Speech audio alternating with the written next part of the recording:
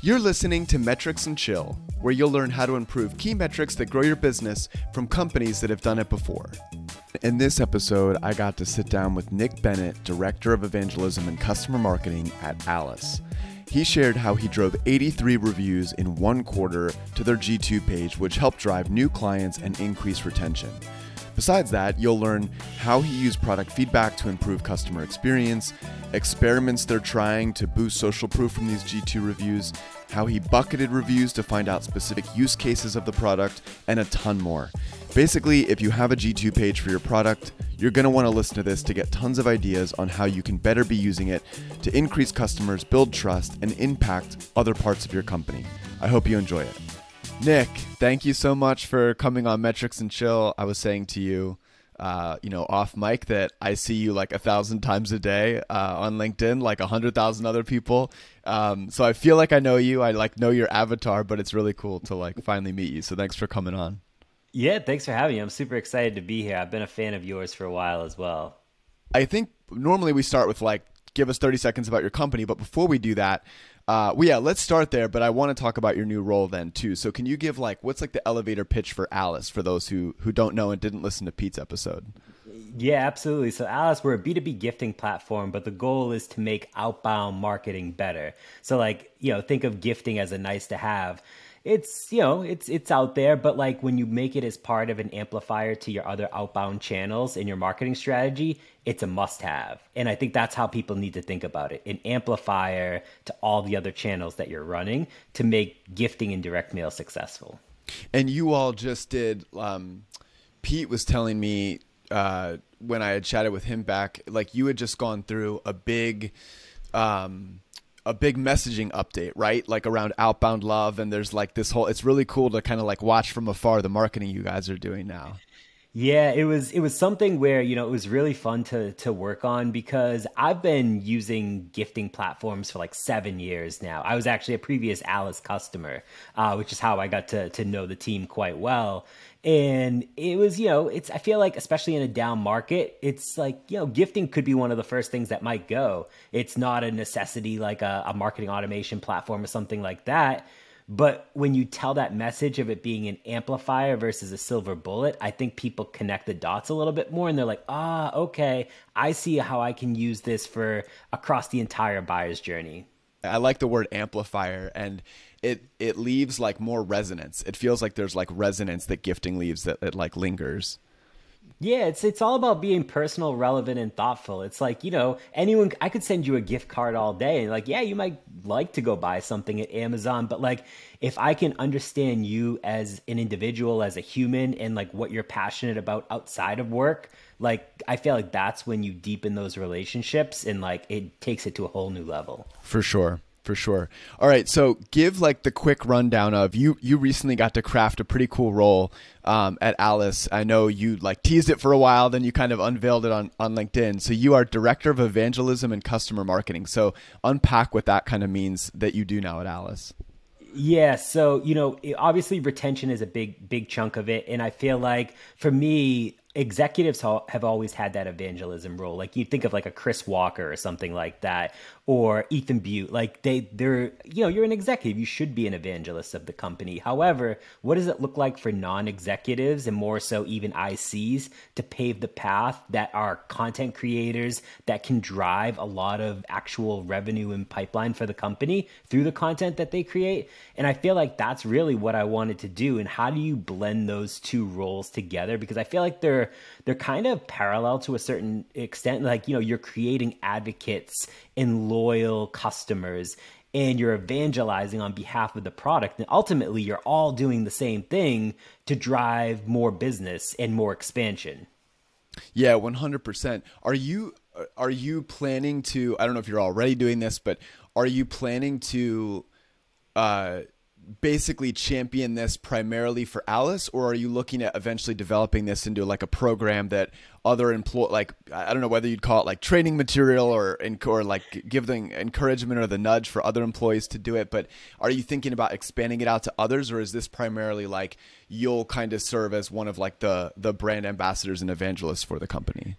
Yeah, so I think it is something that you're going to start to see more and more, actually. Like, I think of people like, Jen Allen, Nick Capozzi, like you're seeing more and more people start to get these types of roles that blend like evangelism, advocacy, loyalty, like storytelling all together.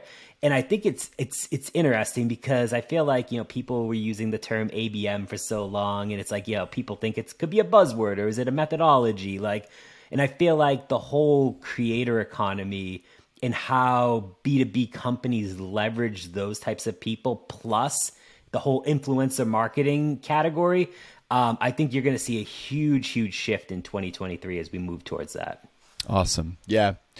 Yeah, I think I agree. I feel like you are kind of blazing the trail for a role like this, and for people to begin to follow this methodology. I think, like you said, a lot of times you do expect it to be like the Chris Walker, like the CEO or the founder of the company. But the reality is there's a lot of founders that are more technically minded. They're not necessarily like great at copywriting or great at even like communicating most effectively, like what they do. So it's not like there's not room for growth, but it's cool to see these other roles developing. So today we're going to be talking about how you drove G2 reviews and kind of how that impacted NPS score and impacted retention. Ultimately, before we get there, can you talk through, in your role, what are some of the other metrics besides like G2 reviews and NPS score? What are some of the other things that are important to you to look at? Yeah, I think it's important. And so I guess I kind of want to take a step back. So I am brand new to customer marketing. I am a traditional field marketer, ABM marketer that's always been focused on acquisition. And so taking the step towards retention, it's kind of refreshing because it's something I've never done before, and there's a lot that I can still learn. And the community that I have been a part of a bunch of them, like they've been super receptive in giving me information on how to be a better customer marketer. But I really try to break it down on like how can customer marketing support retention and time to value, which for us is very, very important because we're a SaaS platform, 12-month contract. If someone's taking, 2 to 3 months to see any value, and, you only have 10 months left of the contract, and then you've got renewals kicking in, like say 180 days before. And it's like, all right, where can you actually see the value here? So we're trying to get the time to value way, way down. That's like been not only just my goal, but like as a company-wide goal. And so we're breaking it down on 5 ways that I think you can make an impact right now. And so the first thing is internal enablement. I feel like it's such an underrated thing, but how do we enable and educate the CSMs to be better equipped on these calls with customers? The second piece is for new customers, how can we reduce the time to value to maximize adoption? So like, how can we get people to understand we want to help you send the first 20 gifts? Like, what can we do to actually get you there so that you're out there using the first kind of, gifting platform, and especially if you've never done it before. Right. And the third piece is like all customers. So like, how do you increase use case adoption? So for me, inspiring and educating customers on how to use gifting and creative ideas, I jump on a lot of customer calls, and like, a lot of them will say, I want to use gifting for ABM. And I'll say, great, what's your ABM strategy? And we'll dive into that. Or they'll say, I want to use, gifting across the entire buyer's journey. And so we just strategize. And I think having a marketer that understands the pain points because they've been in their exact shoes for years absolutely helps with the inspiration and like the education aspect of it. And then the other two is like, all right, at risk. So how can you identify customers that are at risk, and how can you run proactive outreach there? Something that I've been doing is jumping on a lot of calls, marketer to marketer, no CSM, no salespeople, no nothing. It's just us two. And we just talk about ways to better use the product. And I will literally handhold them to get them to better understand, because lots of times they don't get that and they may not be familiar with it. And then the last one is high-performing customers. Like, how can you actually turn these people into advocates for you?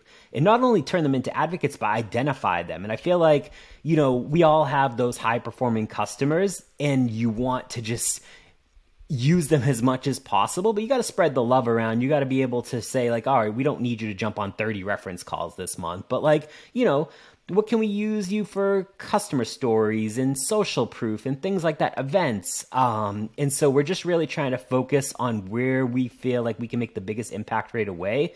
And for me, jumping into these 5 things versus trying to tackle everything all together, again, as a team of one, this has been helpful to break it down. Yeah, this is really this is awesome. So like, would you put this all under the banner of time to value? Like these are kind of like all the 5 tiers of this, or that drive that metric. Exactly. Yep. Yeah. And then, it also supports the retention. It supports the NPS. Like it supports like the NRR as well. And it's like, it's funny because I'm so used to like MQAs and like on the acquisition side, it's completely different, like the terms that you use and things like that. So it's been fun to try to like learn all these new acronyms as well. Yeah, there's something really beautiful, I think, about like you said, for like the identifying the at-risk clients, and then even like jumping on without there needing to be like a fancy structure for it. Like, hey, I know I've done their role. I can help them use this product better, and just getting on and just sort of chatting like, hey, where are you stuck? Like, did you send your first 20 yet? Like, how do you need help with anything? Like, can I help with strategy? Like, there's something just really, I guess, like people talk about doing things that are unscalable a lot, but it seems like a really powerful way for you to continue to understand, like, how do you get better at identifying at-risk customers? What does at-risk mean? Like, why are they stuck? And I'm sure is this driving, like, when you come away with these insights, talking with these people and kind of holding their hand even in coaching, is it driving like inspiration for content that you share with the rest of the team, like educational content and things like that? Oh, absolutely. Yeah. We've been turning out a ton of content lately, and we actually, I believe in the next couple of days, we're going to be releasing a brand new Outbound Love playbook. So like, how do you actually step by step do this? And I've been reading it and like the early drafts of it. It's absolutely phenomenal for not only any marketing team, but any sales team out there and customer success team. So I hear all these things on calls. I talk to our CSMs and I say, all right, what are the challenges or questions that you're facing when you're on these calls? And then how can I basically turn that into content? And one, enable you, but also realize that these are questions that probably other customers have. How can we then, do blog posts, do events around these, do all these other aspects? So it's like, all right, you've got the content, you've got the distribution plan. How do you basically maximize everything that's out there? Yeah, 100%. And this is a really holistic way to look at retention, I think, too. Like you're looking at, you're looking at everything from, like a lot of like SaaS or product-led growth companies think about like, reducing time to value. Like what are the things, what are the common denominators that people are doing within the product who end up retaining for a long time? Let's get them to do those things quicker. A lot of people talk about that, but then there's this whole other, like I said, like unscalable side of like getting on the phone and saying like, hey, we noticed you haven't, sent any gifts yet or whatever, like, and getting on there. And then on the flip side, I love the idea of identifying like the best users of your product and saying, how can we get them to advocate for us more? And for this, is this like referrals? Is this like giving you a shout out, or does this lead into G2 reviews? Like, how are you thinking about getting advocates out of it? Yeah, I think it's a mixture of everything. We do a lot of our own hosted events. We don't do many sponsored trade shows type things. We do a very, very, very minimal. But we do run a lot of like virtual, and we're starting to get back to possibly in-person, like smaller events. And we utilize a lot of our, basically top performing customers to, one, be at these events, talk about their successes, talk about how we can help other customers, and also help on the acquisition side, which I think is interesting because I'm going through a process right now where I am redoing all of our customer stories. And so we're bringing new customer stories on. But I feel like as a marketer, when you read a case study, it's usually very fluffy. And I feel like I wanted to get super tactical with what these stories can actually provide. And so we're actually going through step by step, how do you achieve these types of ROIs? Kind of like we're doing with this podcast, like deep diving into the metrics And we're capturing that and turning that into a story that we're going to use for social proof. We're going to use on retention. We're going to use on acquisition. We're going to use those types of people in the events that we do. Like, it plays into a larger strategy. Yeah, I love that. That's awesome. All right, so walk me through, like, where did G2 reviews and the focus on them, where did that originate? Like, what made them come onto your radar? I mean, in some ways it's obvious. It's like saying, oh, we needed to grow MRR. It's like, well, if your product's on G2, it helps to have reviews. But what can you walk me through some of the more details and like specifics of why did they come on your radar, and what was the inflection point of like, hey, we really need to think about intentionally trying to drive these up?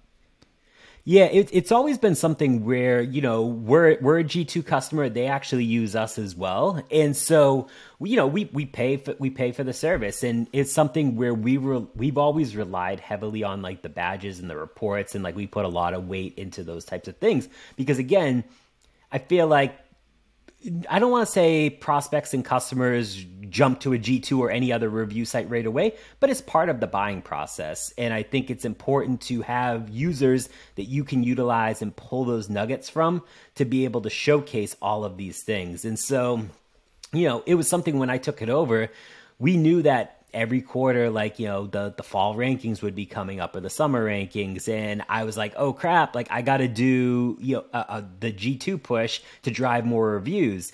And so for us, it's actually quite easy because within the Alice product, users are given an NPS survey on a regular basis. And so I would say every quarter we probably get about 250 to 400 people that fill out an NPS survey on our behalf. Yeah, it's a good chunk. And so I said, all right, great. So I went to our engineering team and I said, I need you to pull me all of the users that have given a G2 review in the last 90 days. I don't want any duplicates. I got the list. It was like 330 something for this past push. And I said, all right, I'm going to send out a Marketo email coming from me.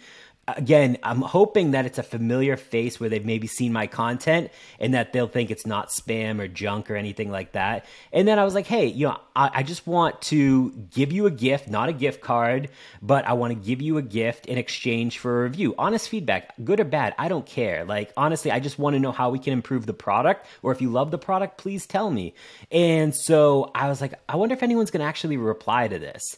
And it's crazy the amount of people. So we ended up driving, it was like 83 reviews after like, we even got some like yesterday from this last push. Wow. So 83 reviews in like a couple weeks span. And they were all, for the most part, they were all like very high rankings. There was a few that were like a lower ranking, and it was like, you know, hey, I would love this part of the feature. But one thing that I did capture was all of the emails that I got. I said, if we can make the product better, please shoot me an email and let me know. And I got so many salespeople, marketing people, BDRs, SDRs giving me emails of how they would like to improve the product to make their life easier, whether it's integrations, whether it's ROI, metrics, things like that. And so I then took all of that and I gave it to our product team. And now they're integrating a lot of that into the product roadmap, which again, you should be talking to your customers anyways to integrate that versus being like reactive and saying, oh, we got to go do this. Let's be proactive and build for what they want.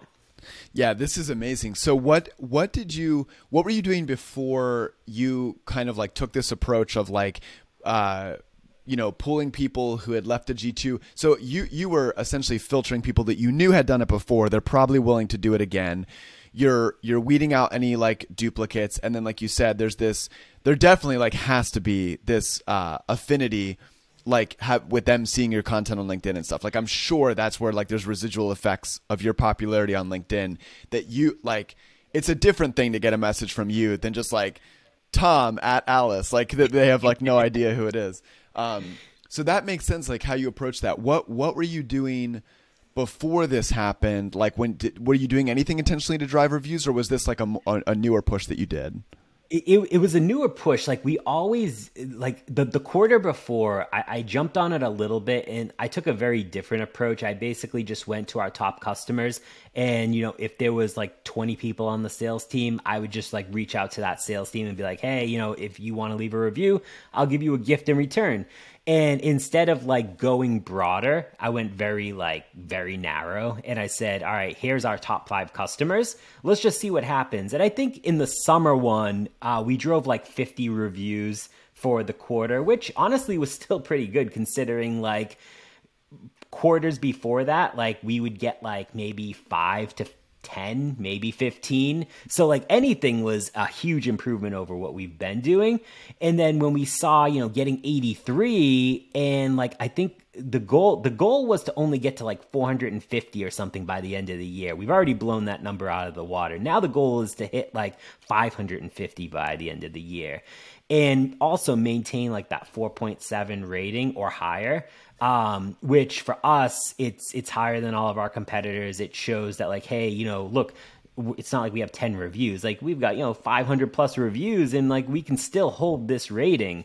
And so it's been really, really interesting. What I'm trying to do now is not wait till the last minute to do like a push. Like I'm trying to automate it on a monthly basis. So I set a calendar invite for myself, and I said, what I'm going to do is basically just each month pull people that left an NPS survey and just do the same thing, just on a smaller scale, but each month, and see if like laying it out over the course of a quarter will make any difference versus just waiting till that last minute. So was the push, like, was the filter of this push purely people that had left G2 reviews, or was there a mixture of like people who had filled out an NPS score and left G2 reviews? Yeah, so I would say, funny enough, the majority of the people from this last push of the 83 had actually never left us a G2 review before. They were either newer customers, or we just didn't contact them before for whatever reason. And so they had to leave an NPS survey. That was one thing they definitely had to do, but I didn't care as much if they left us a G2 review or not, because if they do leave a previous G2 review, it actually weighs it lower than a net new review. Oh, okay. So you were targeting net new. Yeah, yep. I just wanted to see, and I think it's, I want to say semi-risky, because it's like, hey, like these people have never left a review. Like you never know what they're going to say. Right. But again, like honest feedback, like fine. If you want to say you hate the product, that's cool. Like what can we do to be better? But when I saw all these 10s and 9s and everything coming in, and like basically all these people saying how much it changes their life in their daily flow, I was like, this is amazing. And I said, what can I do to capture this? And so what I actually did was I went through all of our reviews and I broke them into buckets. Are people using gifting for ABM, demand gen, events, customer success, to book meetings, or other? And so I went through and I pulled specific snippets into an Excel sheet. And then I shared that with the sales team, because once it's a review, it's a public thing. It's fair game. You can use that however you want. And so now the sales team and the CS team has basically all these quotes at their full advantage in bucketing how people use the product. Oh, I love this idea. So effectively, like you crawled through all these reviews, you bucketed them. Like this didn't come out of the box, but you grouped like, common things they loved. So on a sales call, the next person that wants to use it for ABM, let's say, or something, the salesperson is equipped with like, let me show you 5 companies and what they've said about using us for ABM. 100%. And I know for a fact that's helped us close at least 4 new logos in the last week and a half. Yeah, that's amazing. I love the use case there. Does it also, I don't know who owns the ICP at Alice or who's, responsible primarily for setting that, but for I would imagine it would be useful to help hone your ICP over time. Like I would think you would be able to, you could do the same thing with the lower reviews. Like you're obviously you have a great product. It's 4.7. You're not really manipulating that. So that's awesome. And then, the ones that are leaving 1 star, 2 star, 3 stars, however few they are, have you seen any consistencies? Like, were you able to go back and look and be like, like we found these consistencies that if they, like of all the 3 star and lower, they were trying to use it for this one use case, which we're not super strong at. We need to refine our ICP or communicate that messaging better on the website.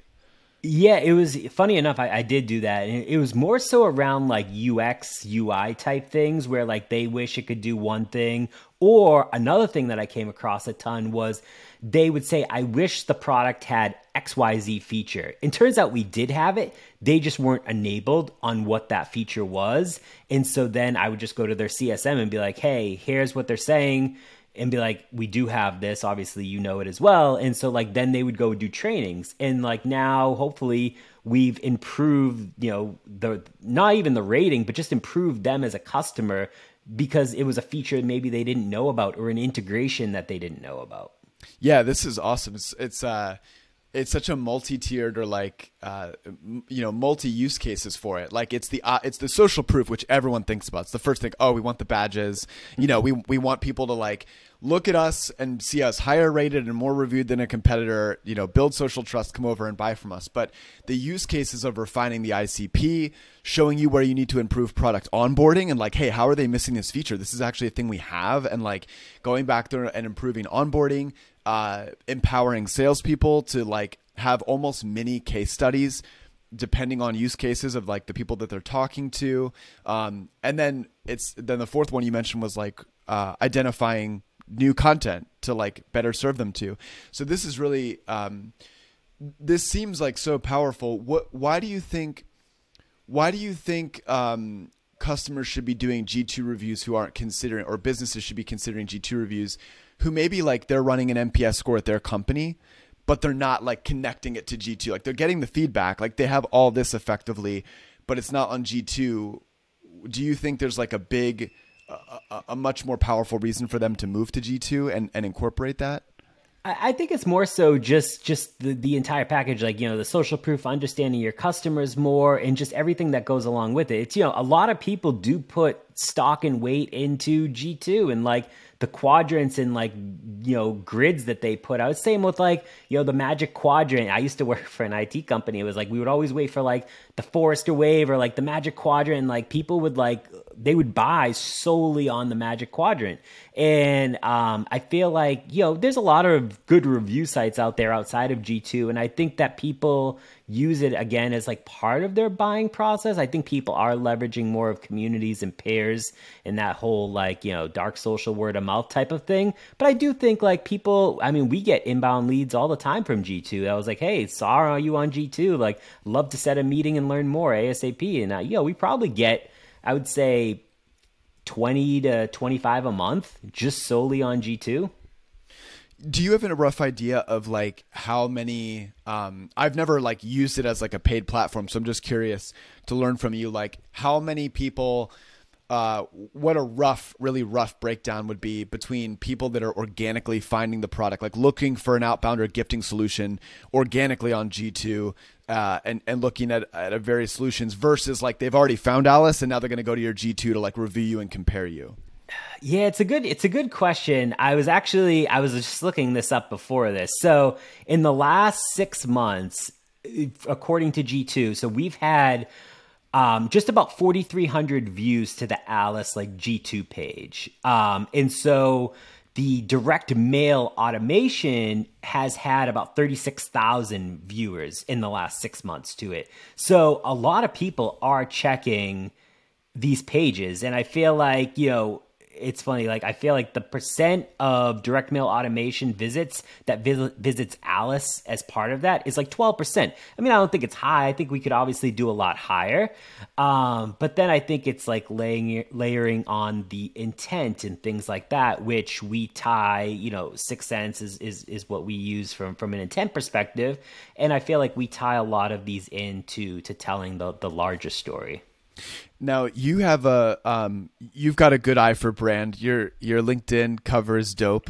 So I'll ask you this. I was just curious, like, cause I've been thinking about this and the impact you can, how like with brand social profiles, like your brand, like, the DataBox Twitter account, for example, I've been really thinking through like, how do we make use of like the elements they give us besides just like the obvious one, which is like the profile, like the description, right? So like, do we use the header image, when people are evaluating here to showcase the product and how it works, or to like show some social proof and screenshot a tweet, or how do we use the pin tweet and things like this? Like, there's 1,000 ways you can use these other things.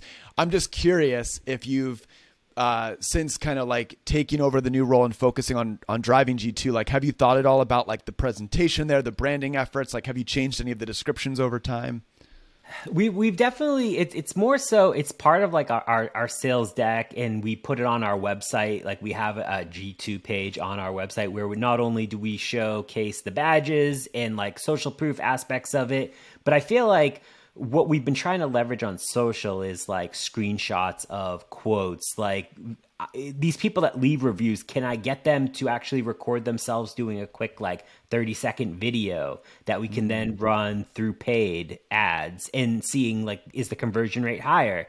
And so we're trying a bunch of different things right now to see what works and what doesn't. But I feel like, I mean, you always see it, and I'm sure you're going to start to see it over the next couple of weeks as well. Like, now that the fall G2 rankings went live, you're going to see all these people post like videos. And each quarter, we used to do like a incredible video of like the Alice Bird, like going to London, or like doing all these like crazy things. Like, I think the last one we did, he was in like a museum, and like on the museum walls was all like of our badges.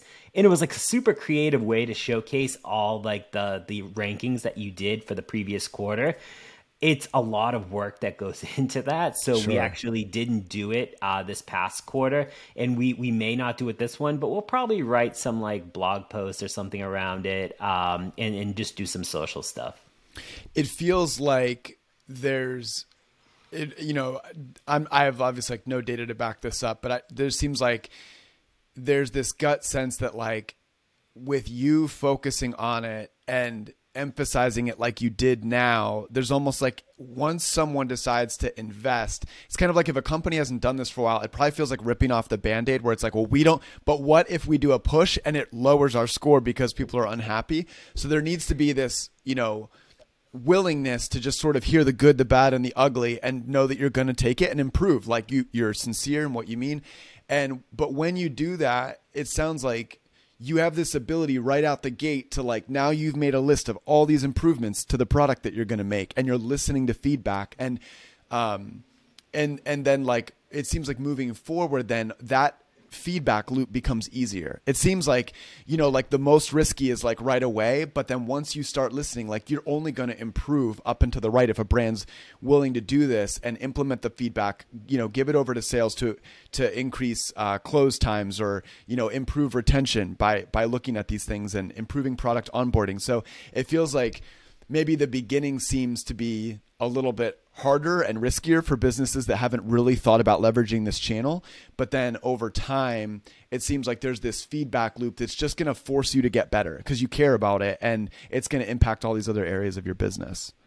Yeah, absolutely. I definitely agree. And I think it's, it's something where you still have to have a good product for people to, one, like enjoy using it, but also like review it. Like, people aren't going to go on a review site and just be like, oh, your product's great. Like they're gonna, like, it's funny, like a lot of the reviews get like pretty deep into like exact use case of how they're using it. What are the benefits that they saw? And then the people that like, hey, these are things that you can work on. It's just been so easy to just turn that over to our product team and just like have them realize like, oh, yeah, this is something that we've been thinking about. We've talked to some customers, but it's good to see that more customers want it. Or is this something that we didn't even hear about from previous customers? So this is something we could put on our roadmap. Or is this is something that we have and you just need to do more enablement? Exactly. Yeah. It almost seems like, I'm thinking how a lot of companies now are investing in SEO driven, like us versus them pages. Like, they want to rank for these like competitor searches and things like that. But there's this, it's almost like G2 is that, with a lot of competitors that if companies aren't focusing on this, they're kind of ignoring it. Like, you can create these like self-curated, like Alice versus whoever with the columns and the thing and like how you're different. But like, ultimately, that's like, everyone knows that's going to be slightly skewed in your favor. Even if it's like a favorable way of presenting, even if you don't trash your competitors, it's like, you're still going to cast your features in the best light. And G2 is seen as this like objective, version of that you need to be spending time on. Yeah, 100%. Okay, so I want to be respectful of your time here. We'll wrap up soon. You mentioned the number of reviews, 83 reviews this drove. Any other residual results that we didn't cover? I know we kind of talked about a lot. I think you said in the last 6 months, 727% increase in reviews compared to competitors. Was there anything else in addition to that you saw that we didn't cover? It honestly drove a lot of new business on the acquisition side, because what happens is, people either see it on G2 or other review sites, or they're in a Slack community, or they're on LinkedIn and they're asking their peers, hey, what do you use? And the more that we get the brand out there, and I feel like we've always had a good brand. Like, people have always enjoyed the Alyce brand. Even when I was a customer, I just felt like they were a fun type of company to be around. Like, they did cool stuff. And I feel like it's actually driven a lot of new business by focusing on what we were trying to do, was the retention. How do we get the product to be better, or where can we focus on and retain the current customers we have? But the residual side is hey, this is actually driving new business by having all these reviews as well. Do you have any metrics you could share? I know I mentioned to you, our CEO Pete dropped a question about retention specifically. Do you have any percentages of increase in retention, or any numbers behind that you've seen this drive? I feel like retention's always a lagging indicator, to be honest with you. And I feel like it takes a little bit longer. We just did this push early September. Actually, it was the end of August, I think it was. And we have seen a few of our larger customers already resign. We had some renewals that were coming up, and I don't know if this played into it. They might have just loved us because they loved us. But I do feel like that it's helping us, and I don't know the exact percentage, but I feel like it's helping us close renewals quicker, or I guess further out, versus waiting till that last minute. And again, this could just be, it goes back to the outbound marketing strategy. This could just be an amplifier to everything else that we have. Right. Yeah, that makes sense.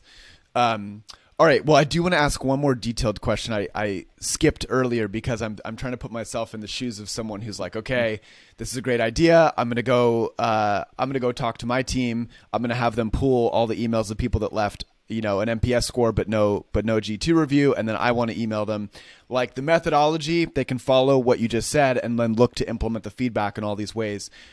However, I think for the people that aren't Nick Bennett on LinkedIn who want to send this message, was there anything you think you did well? I'm just thinking, so I ignore so many company emails, and I know for years ago, this you saw the pivot happen where it stopped being the brand account and it was Tori from Databox or whatever, and it's that maybe worked for people for a while, but now it's anything that comes from Asana, Calendly, Zapier, whatever it is we use. I'm just I don't have time for this. I don't care. What do you think it was? Was there anything you would advise, or give it as advice, or a way that you approach the subject line, or the brevity of it, or how did you think about making it a compelling email to actually get people to respond to?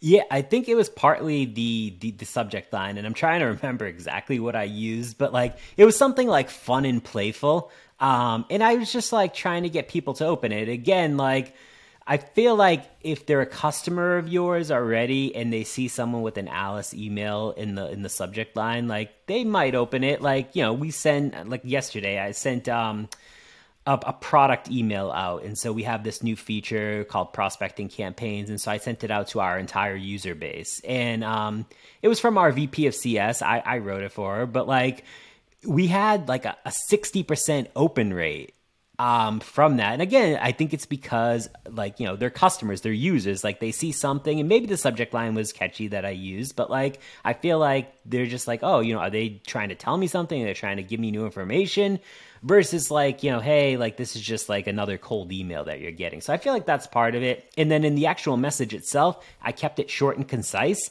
I tried to make it playful. I tried to make it authentic, not just a robot talking, because I hate those types of things. If you read an email that you write and it sounds idiotic or robotic in your mind, how do you think your customers or prospects are going to sound? And so I just try to make it as something, and this is what I try to do in all my LinkedIn content, is like try to make it as if like I'm authentic, that I'm coming across as someone that like, again, like you would want to go hang out with, or like, you know, go grab a drink with, or something like that. And I feel like that also played a big piece into it. Do you have a lot of freedom over writing that? Do you have like a brand guide that like everyone kind of sounds that way? Or is this like the autonomy you have to be able to write something that might not for other companies like sound on brand for them? Yeah, it's honestly, I do have the autonomy. Like no one, like I probably could have written some like crazy stuff. And, like no one even checked it, to be honest with you. I was just like, all right, this is what I'm sending. And I was just like, well, I was like, who knows? This is coming from me. So if anything, it will hurt my name versus anyone else's. But yeah, I just sent it. And like, I feel like that's always been like, even our social media, like, I feel like we try to be like, I don't want to say edgy, but like, you know, we don't, like, we try to keep it like, you know, try to keep it real, like try to deliver value, and we're not trying to be stuffy or fluffy or anything like that. And I feel like that's always been how the brand was. So it's not like anything different, but like, you know, if we were an IT or cybersecurity company, lots of what I use and like the content that I create definitely wouldn't fly. Yeah. Yeah, it makes sense. Yeah, these are good tips.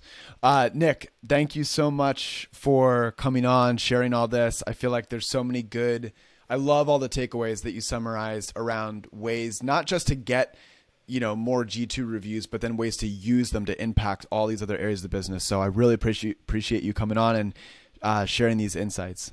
Yeah, appreciate you having me. This was a blast. I love talking about this stuff. Where do you want people to go to check out Owless and your podcast? Shout that out. Like, what are some places you want people to go?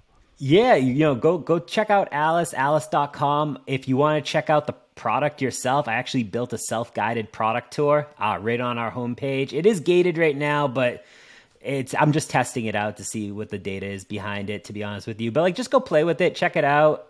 If you want to check out my podcast, which is called Rep Your Brand, you can find it on Apple or Spotify, and it's for B2B marketers that are basically looking to build an audience for themselves, create a personal brand, set themselves up for future success. So find there. And if you have any questions or just want to like connect, you know, marketer or whatever, like find me on LinkedIn, try to reply to all DMs that come my way. Awesome. All right. Thank you so much, Nick. We'll talk to you later.